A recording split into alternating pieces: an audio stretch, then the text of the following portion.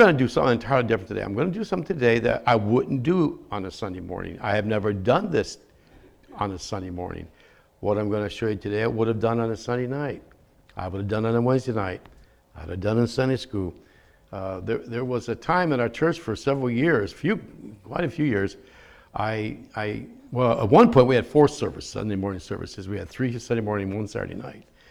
But I would normally preach 2 service Sunday morning, Sunday school in the middle, Sunday night, Wednesday night. I stayed pretty busy. So, but this exercise we're going to do today is again, it's not an exercise that I would normally do on a Sunday morning in a church because you want to hear a message. But what I'm going to give you is going to give you a message every day of your life if you take heart to it. And if you decide to let yourself be challenged to do this, do it once in a while, if not every day. But I'm going to show you something today that I think will help you get a better grasp upon the word that you're reading, so that when you sit down and read a chapter, you can kind of just sit there and look up and say, now, Lord, what did you just say to me? And because there's reading the Bible, and there's what I call studying the Bible. I'm a study reader of the Bible, not a reader. I study the Bible as I read it, and I'm a note taker.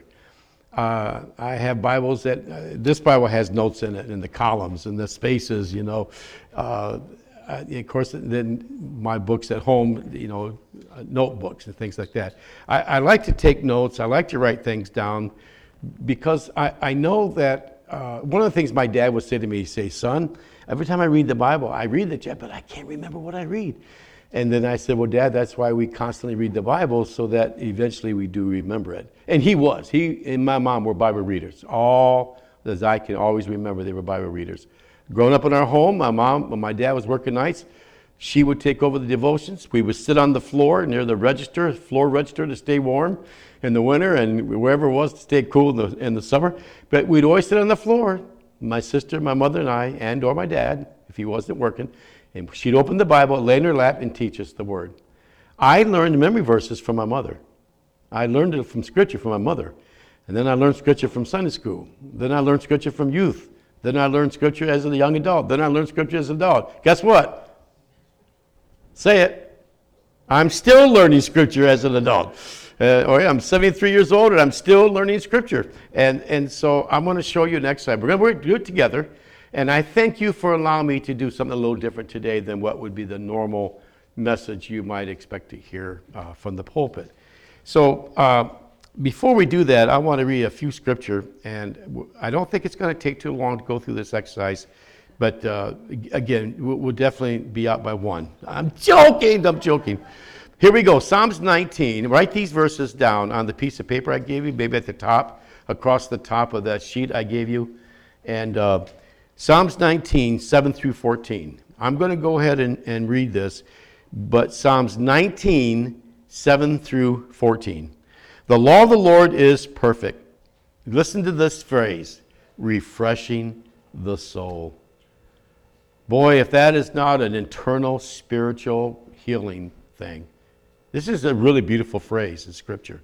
The Word of God refreshes the soul. That one book that I'm not speaking to you, I'm speaking in general.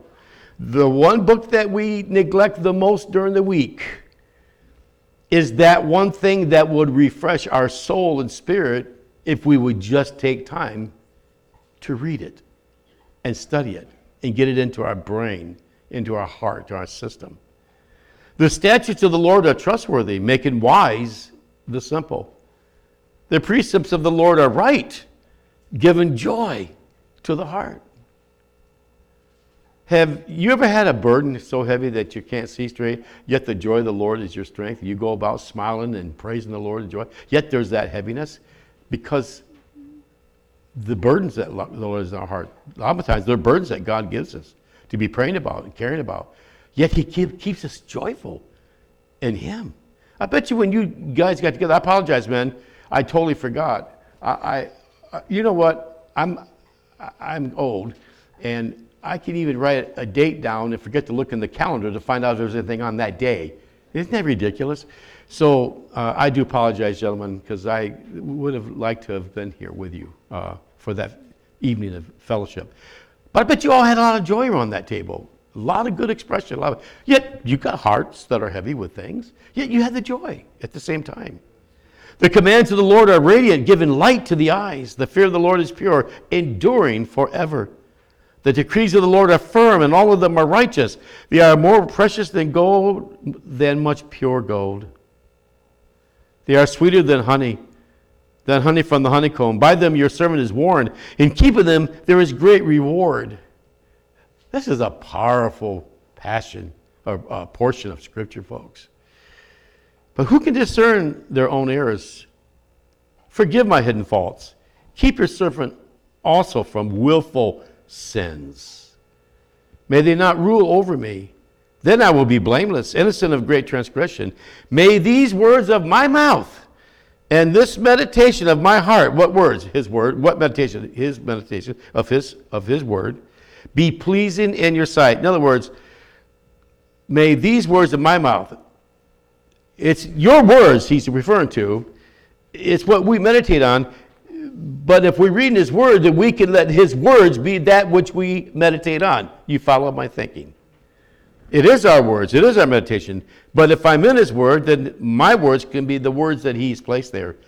That which I think about can be that which he's placed there because I spent time in his word. Lord, my rock and my redeemer.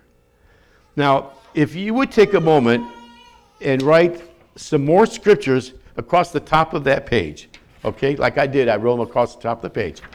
Write these passages of Scripture down. Psalms 119, the whole chapter. That's 1 through 176 verses. And Psalms 119 is 176 verses. And I have found that over 100 times, I think it's 111 times, I believe, is what I found. But it is over 100 times that the word is implied in that one chapter. Over 100 times between oracles, statutes, commands, decrees, the word. These 5, 6, 7 descriptions of the Bible, over 100 times in this one chapter, it is mentioned. I have called Psalms 119 the Bible within the Bible. It's like having a Bible within the Bible. And I'll tell you what, it is one powerful chapter to read. Every time I read it, I read it in one setting. I don't break it down. I get it all read in one setting. It's so beautiful. I just have to read the whole chapter at one time. And read it. Take time. You don't have to read it all in one day. It's like every 10 to 12 verses, there's a new section. So you can just go through, take it one at a time. Write this down. Very familiar to you. 2 Timothy chapter 3. 2 Timothy chapter 3, verses 14 through 17. 2 Timothy chapter 3, verses 14 through 17. And then write down Hebrews 4, 12 and 13. Hebrews 4, 12 and 13. That is, these two verses are deep. It says in essence that the Word of God is sharper than a two-edged sword. It divides asunder the spirit and the soul. It just gets deep into our being. Hebrews 4, 12 and 13. Then one more, and there could be many more, but one more. 2 Peter chapter, let me double check the chapter. 2 Peter chapter 1, I believe.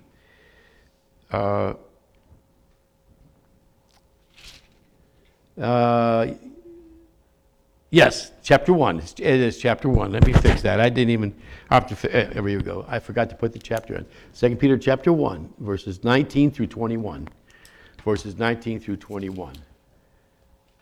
2 Peter chapter 1, verses 19 through 31 to 21. 19 through 21. Now, what I want to do is, in hindsight, I want to go back and I want to read Hebrews chapter 4. Let me read these two verses for you because they're just so powerful. I know you may be familiar with them, but I have a thought to say after reading this. For the Word of God is alive and active. Now, imagine picking up this Bible in Africa, picking up this Bible in Europe, picking up this Bible in Canada. Imagine picking up this Bible in 1700s. Imagine picking up this Bible in 1850. Imagine picking up this Bible in 2023. Imagine picking up this Bible, should the Lord tarry, in 3035. It's going to say the same thing. That means at the point you picked up this Bible and never read this verse, it was real for you at that point. That's the beauty of the Word. It is alive and active. That means from the day it was put together until Jesus comes, it's going to always be alive. It's going to always be current. Sharper than a two-edged double sword, it penetrates even to dividing soul and spirit, joints and marrow. It judges the thoughts and attitudes of the heart. Did you ever wonder where conviction came from? Where do you think it came from? It came from God's Word, not just His Spirit. It came from God's Word because it judges the thoughts and the attitudes of the heart. So if you got a little prick in your heart or a little tap on the shoulder from God said, hello, was that a good thing to think? Was that a good thing to watch? Was that a good thing to say? Was that an appropriate thing to read? Was that the right way to feel about that person? Where do you think that comes from? It comes from the knowledge of the Word that we have in our spirit. And the Spirit speaks that Word to us.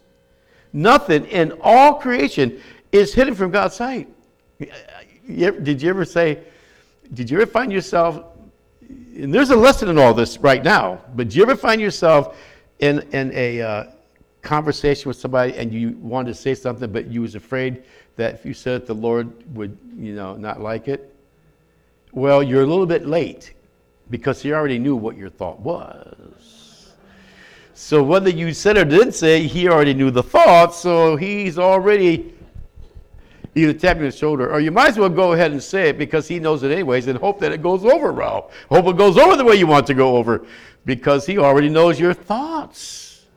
Not just before you say it or after you say it, but before you say it. Everything, say everything. Everything is uncovered. That's why it's so funny to think, well, honey, I want to tell you something, but I don't want to get in trouble with the Lord. And she would be right to say, well, hon, go ahead and say it because you're already in trouble with the Lord. He knows what you're thinking. If it's going to be in trouble with the Lord, it's cute. Everything is uncovered and laid bare before the eyes of Him to whom we must give account. So let's sum it up this way about God's Word. The Bible was written for more, ladies and gentlemen. It was written for more than just having a knowledge of the history of God and His creation and the early workings of the people that He was over and over time. The Old Testament, New Testament, up to today. It's more than that. It's more than just learning about God more. It's more than that. The Bible is also for what it does on the inside of us. The transformation that can come to us in here. And that's why the Hebrews passage is so very, very, very important. In fact, a lot of the scriptures I gave you were scriptures, as was Psalms 19, of all the things that the Word is doing in here. In here, in here. That's why we have to read it. That's why we have to study it. And don't be a speed reader, because speed reading the Bible, you're not going to get it. We're going to miss tremendous nuggets of if we're a speed reader. That's why I call myself a study reader. In fact, I remember one year I read 50 books. In that year, 3 of them were theology books. And I always read a lot of books during the year. That was the most I read in a year. I had a busy schedule. And But in reading, I did what I call study read. And I could sit down and read a typical average book, 125, 150 pages in a day. Could have done that. But I like to study read. I like to take notes. I like to absorb what I'm reading. But my goal was to read so many books a year.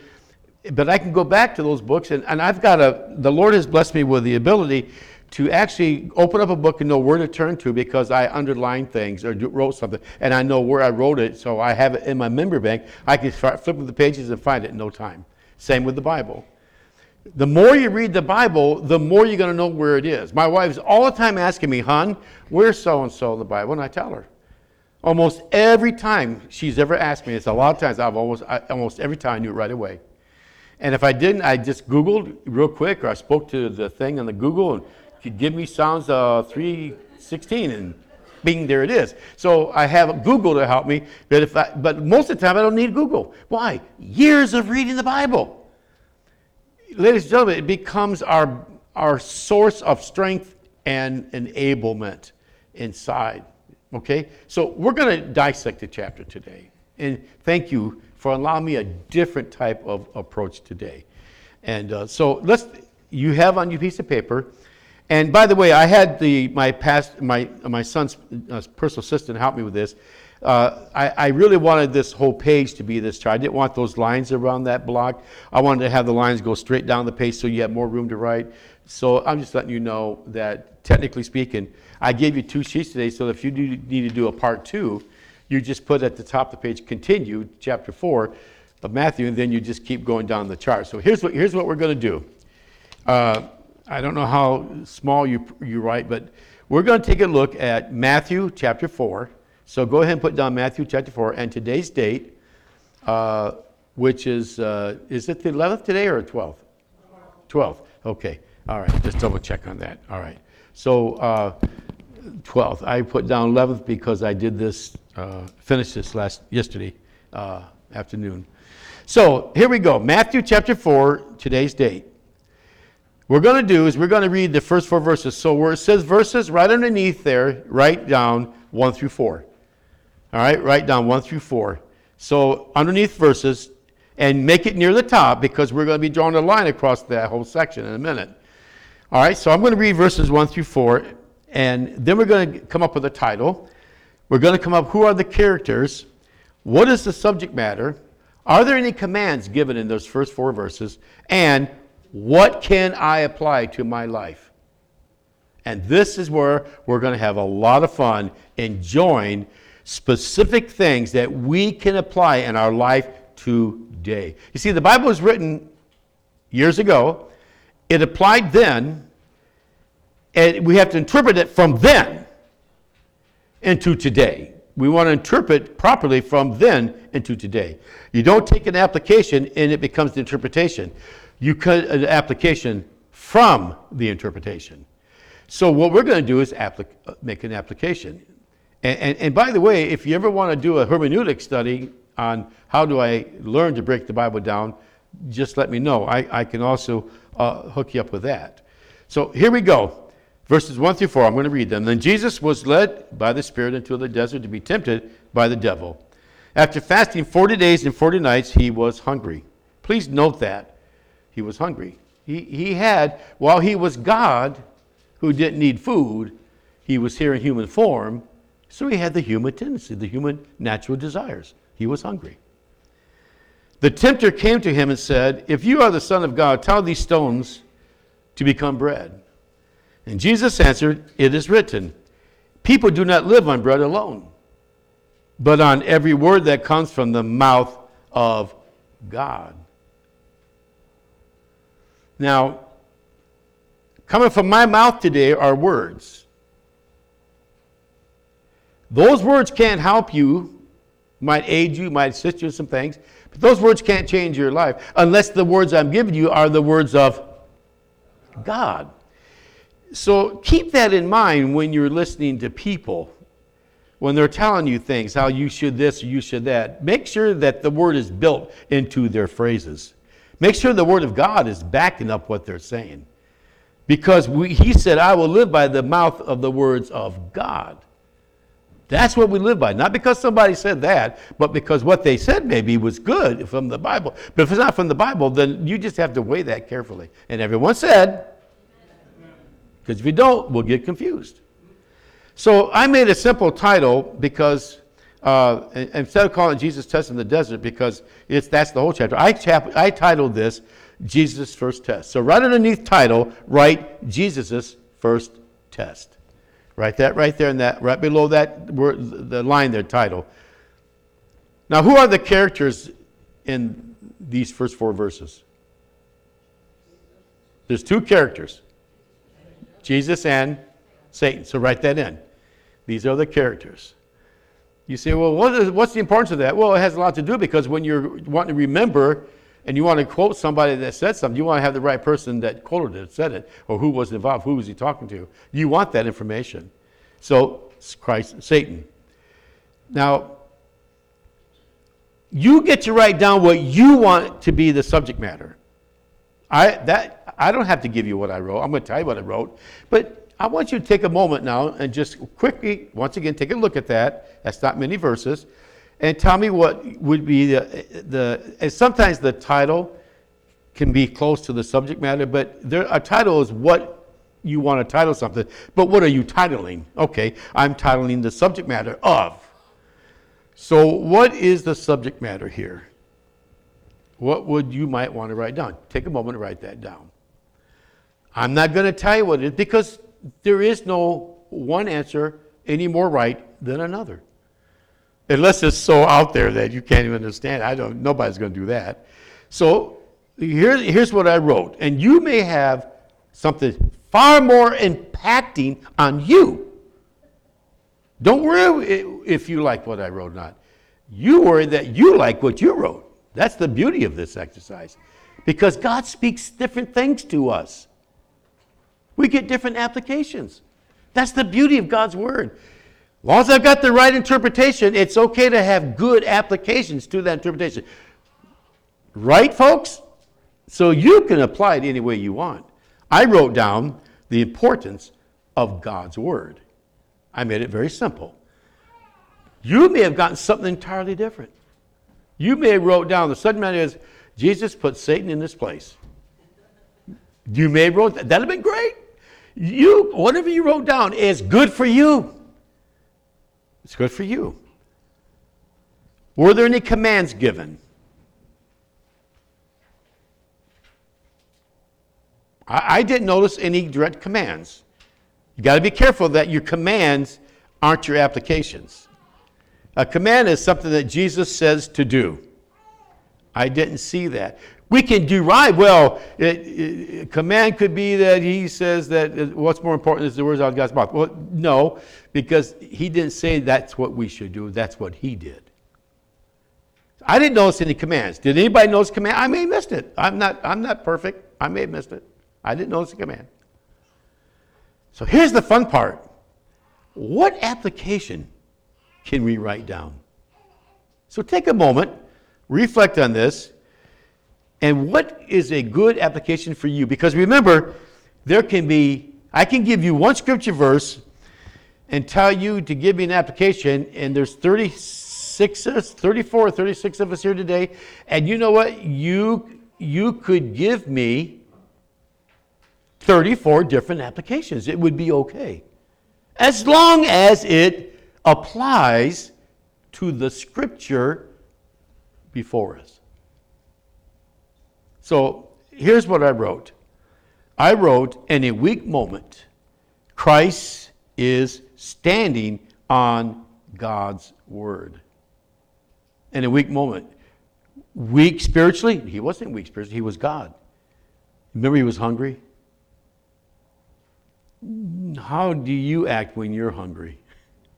How do you feel when you're hungry? And I tell you something, when he said he was hungry, he's probably thirsty too. Remember the woman at the well? He was hungry, he was thirsty, and he was tired, all three. Hungry, thirsty, and tired. The woman at the well. Why is that important to me as a person? A weak moment, Christ is standing on God's word. Because in times of weakness, Christians sometimes, they slip. Sometimes they go backwards. Sometimes they don't make the best decisions. Sometimes they give in. Sometimes they worry too much. They get scared too much. They get defeated and disgruntled and all kinds of things. But in this case, he stood on God's word in a time of temptation, in a time of weakness. He was weak from hunger. There he is. All right? I hope you got a little bit of a taste of that. So let's do this. Let's go to verses 5 through 7. Then the devil took him to the holy city and had him stand on the highest point of the temple. If you are the Son of God, he said, throw yourself down, for it is written, he will command his angels concerning you, and they will lift you up in their hands, so that you will not strike your foot against a stone. Jesus answered him, it is also written. So this was verses 5 through 7. Jesus answered him, it is also written. Oh, I love it, folks. It is also written, do not put the Lord your God to the test. Now, I titled this Jesus' second. Oh, by the way, draw a line. Watch me. I want you to look at me. The column that goes down the furthest that you wrote, let's say you wrote down a long application. At the bottom of that column, you'd go straight across the page. Go straight across the page. So there might be a big gap between the first two or three, but maybe your application you wrote longer, then the line goes here, but it goes all the way across the page because it keeps it continuity. It keeps it. You see how I got mine? It keeps it with continuity. You don't have lines going up and down the page and you get confused what application is for what section. Straight across. So you draw that line straight across and verses 5 through 7. So simple. Title, Jesus' second test. Simple title. This was Jesus' second test. And in fact, that's a good way to remember these in case you want to remember what test said what. The characters were Christ, Satan, and this time, who else? Who? Angels. Angels were mentioned. They're a being. They're a character. Now, the subject matter is only because of time I'm doing this. I wrote down, I want you to write down what you think you should write down, is having the right use of Scripture. That's what this is about to me. Having the right use of Scripture.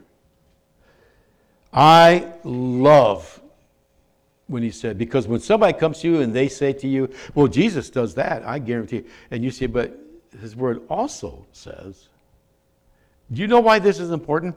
Because we're learning how to give context to God's whole word. We got to be careful that because, see, Satan was quoting Scripture. There's nothing wrong with the Scripture he quoted, but it didn't apply. A lot of people come to us with Scripture, and they're quoting it to us, but it doesn't apply to what they're talking about.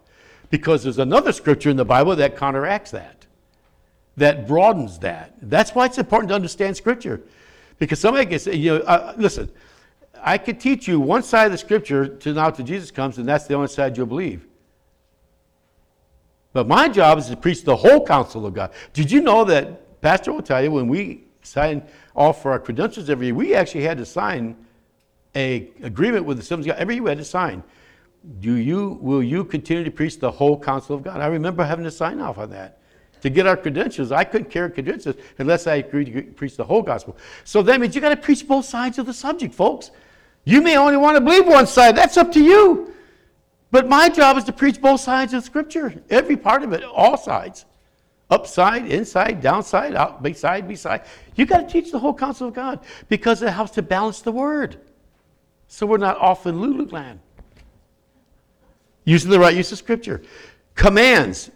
I found a command. Did you find one? You remember it? It is also, when he said this, it is also written. And he wrote the word. So he would be saying that to us today, wouldn't he? So it's an indirect command. It's an in the back door command. You ready? Do not put the Lord your God to the test. Even though he's saying it was also written, that's still a command that Jesus has for us today. He is teaching us today, do not put the Lord your God to the test. That, to me, is like a command from Jesus teaching us. So I wrote down as its application, here's what I wrote down. Know the proper use and context of Scripture.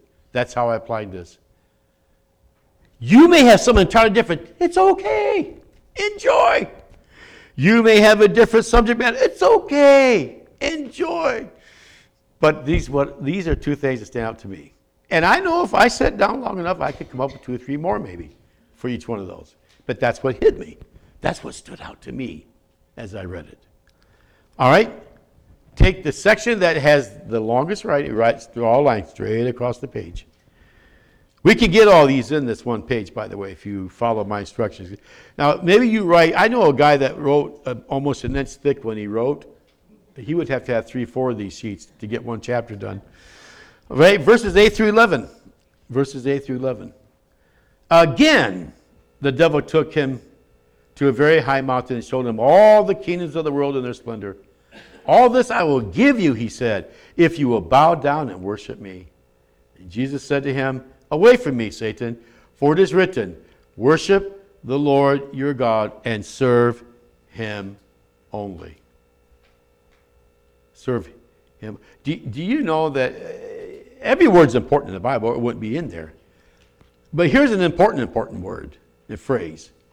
And serve, say serve, serve him only.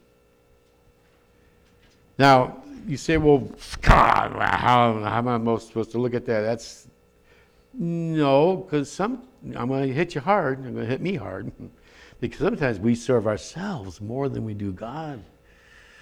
We watch out more for us. I just want to slip that in. So verse 11, then the devil left him, and angels came and attended him.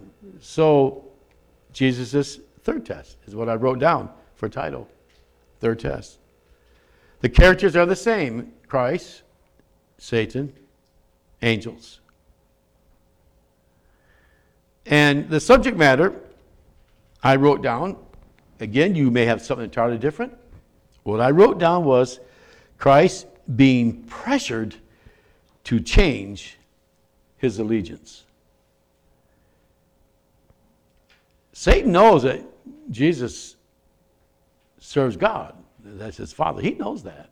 Don't forget, he was up in heaven for a long time before he was cast down. He knows that. But Jesus is being pressured to change his allegiance. Look what I'll give you if you'll just bow down and worship me instead of God, your Father. There is a command here, I think, again. Worship God and serve him only. While he's telling that to the devil, he's telling that to us as we read the Bible today. It applies to us. Worship God and serve him only. Because did not Jesus say, follow me Peter said, follow me as I follow Christ. And Jesus said, follow me, and I will make you fishers of men. So to follow him means to make him our allegiance. Therefore, worshiping God and serving him only is what he was asking the disciples to do. When he called, that's what he does for us. Here's the application I wrote down. Christ could finish his work because he stood firm. In other words, he succeeded all the tests. He surpassed the temptations. He overcame all the temptations. He overcame all those enticing opportunities. He could finish his work now on earth because he stood firm.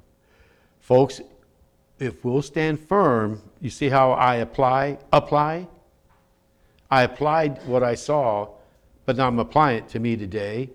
I too will stand firm if I follow his commands. If I follow his word, I too will stand firm until the end. And does not the Bible actually say the words in the New Testament? Stand firm till the end. It does. It actually says it. All right, verses 12 through 17. This is Jesus begins to preach, all right? When Jesus heard that John had been put in prison, he withdrew to Galilee, leaving Nazareth. He went and lived in Capernaum, which was by the lake in the area of Zebulun and Naphtali, to fulfill what was said through the prophet Isaiah. Land of Zebulun, land of Naphtali, the way of the sea along the Jordan, Galilee of the Gentiles. The people living in darkness have seen a great light. On those living in the land of the shadow of death, a light has dawned. From that time on, Jesus began to preach, repent. Say repent. Repent, for the kingdom of heaven has come near. So, you drew that line across the bottom, at the top of that, right below your line you drew, right? Verses 12 through 17. I titled it, and I'm only rushing through this because of the time. I don't want to get you folks out.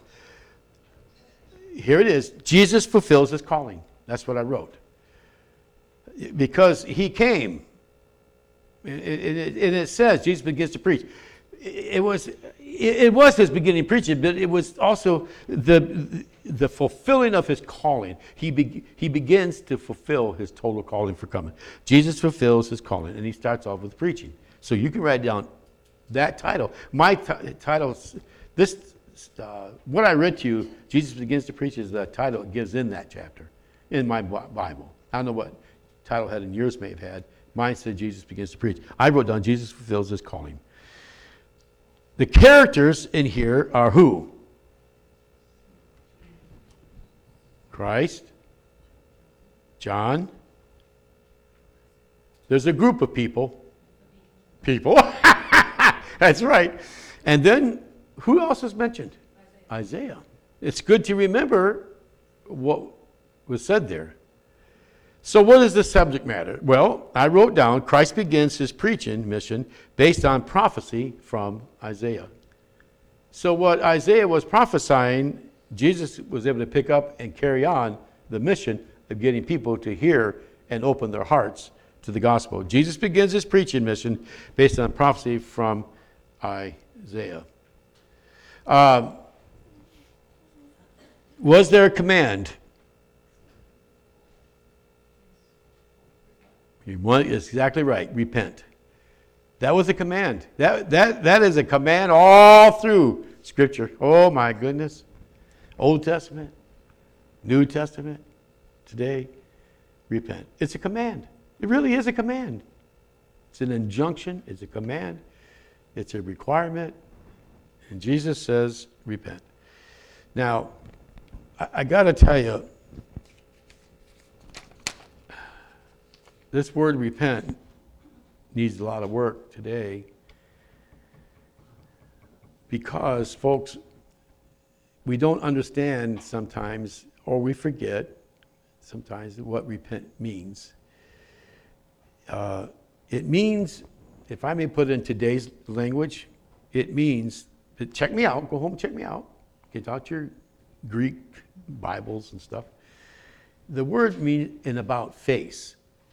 It was about completely turning around, going the other way, folks. And we deal with people in Christendom today who are they're fallen into sin. They're having problems, and they feel bad and they're sorry for what they did, but they want to stay in that sin, and they don't want to give up what caused the sin to begin with. They want to be sorry that they did it, but they don't want to be sorry enough to reverse it and go the other way. When Jesus said repent, he meant a total turning around, a complete turning around. And we had a couple doctors in our church, back doctors, that my wife got a hold of this back doctor. Make a long story short, it's a long story, make it short, but they finally got saved and started coming to our church. They're both they're our chiropractors, and they got saved. And I did the premarital counseling. My wife did their discipleship growth counseling. She went to their home every week to grow them in the Lord, but they lived together. And I said, Pete, Julie, listen, you're saved now, and you got to stop having relationships. Even though I know you live together, because they're going to get married. In fact, me and our children's pastor, we drove to Wisconsin to be in the wedding and to help perform the wedding, because they moved to Wisconsin. And by the way, they're serving the Lord today, turned on to God, loving the Lord in church, love the Lord. And I said, you two got to stop now and go for a second virginity. I said, you can't be having relationships. Okay. They did. As far as we know, because I would check in. Yep, we're doing good. They stopped. And I admired them for that because they had a house together and they had their bills together. And you know what? I said, Lord, you're in charge of how to handle that one. You make them separate out and have two different places to live. But they abstained because repentance is not just sorry for the moment, but sorry for the endurement, for the long haul of that sin. Total repentance. And everyone said. So, application. Our life in Christ begins when we repent. That's what you may get something so different. It's okay. It's beautiful and applicable for you. Don't let it go. Just because I said it the way I did, don't let yours go. You keep yours. But our life actually, but here's what hit me with this. Really, it did. Wait a minute. My life begins when I repent. That means on the day I accept you as my Lord and Savior, my life began. My new life began. So every time I repent, I keep my new life going. Amen? Amen. All right, verses 18 through 22. As Jesus was walking beside the Sea of Galilee, he saw two brothers, Simon, called Peter, and his brother Andrew. They were casting a net into the lake, for they were fishermen. Come follow me, Jesus said, and I will make you fishers make you out to catch people. At once they left their nets and followed him. Going on there, from there, he saw two other brothers, James, son of Zebedee, and his brother John. They were in a boat with their father Zebedee, preparing the nets. Jesus called them, and immediately they left the boat and their father and followed him. Now, so you do line across the bottom, and there is verses 18 to 22, and it's a very simple title. Jesus calls his disciples. Now, in this case, it's just some of them, but he calls his disciples. He's calling his disciples. Maybe that would have been a better way of putting it, since these weren't all of them, calling his disciples. So he's calling some of his disciples. The characters here were who? Jesus, Simon, Peter, Andrew, James, Zebedee, and John was mentioned. So these are the characters that were mentioned in this. It gives you can see that not all of them were called, but these are the ones that were called, were mentioned. The subject matter is the disciples immediately leave and follow Christ. That's not an easy thing to do. The disciples immediately leave and follow Christ. Folks, that is not an easy thing to do. I'm going to say it again. The disciples immediately leave and follow Christ. That's a tough one because sometimes the Lord is tapping on our shoulder. And I heard something today in the word from the Lord that he's going to use us, he's ready to use us, etc., etc. Are we ready? That was a strong word from the Lord today, folks. Are we ready? I'm the same yesterday, today, and forever. So I'm here today for you. He's telling us what he's going to do through you. Do you hear what he said to you today? What he's going to do through this church? I'm so excited for you guys. I can't stand it. Oh, I mean, I pray for you. I still pray for you all. I sit in Dallas just praying for you. On the way down, praying for you. I pray for you guys. Because right now, don't take this wrong, but you're my responsibility before the Lord. And I'm praying for you like you're my responsibility. By the way, I've just been granted a position in the district. I now will become the General Presbyter Assistant to Delaware and Greater Philadelphia as a appointed care pastor. And there's only 6 of us in the whole district, and I'm going to be one of them to be over Delaware pastors and all the AG pastors in the Greater Philadelphia. So I'm looking forward to that. So you're my responsibility. You're my responsibility. All right, so they leave. Folks, let's not fight what God's pushing us into, because he said, I would. That's why it came today. I'm with you wherever you go. I'm the same yesterday, today, and forever. So, was there a command? Oh, yeah. What was it? Come follow me. Yep. Come follow me. And here is the application I got. And we only got one more and we'll be done. Here's my application. We should instantly respond when he calls us. We should instantly respond when he calls us. Why not? Because the disciples did. And he says, come follow me. So that means he's already got it lined up. He's already got it planned out. He's already got it lined up. He's already got everything organized. All we have to do is just step out and do it. And he'll do it through us. Lastly, verses 23 through 25.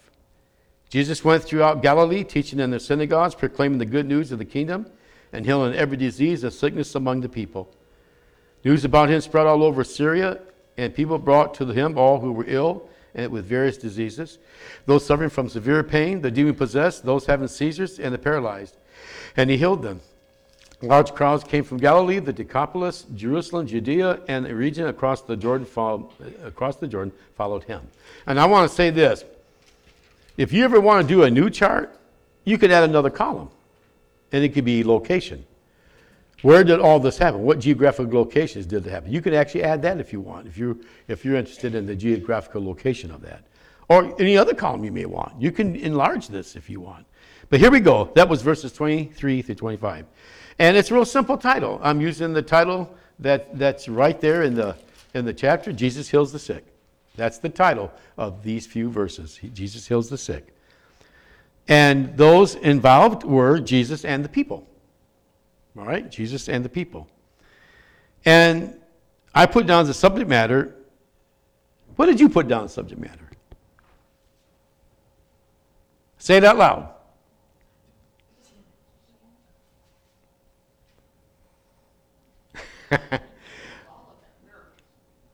Yeah, but who's all of it? All the people's hurting? It's the people, right? It's Jesus heals the physical and the spiritual. That's important to see because there were the physical needs, but there was the demonic possessed people's needs.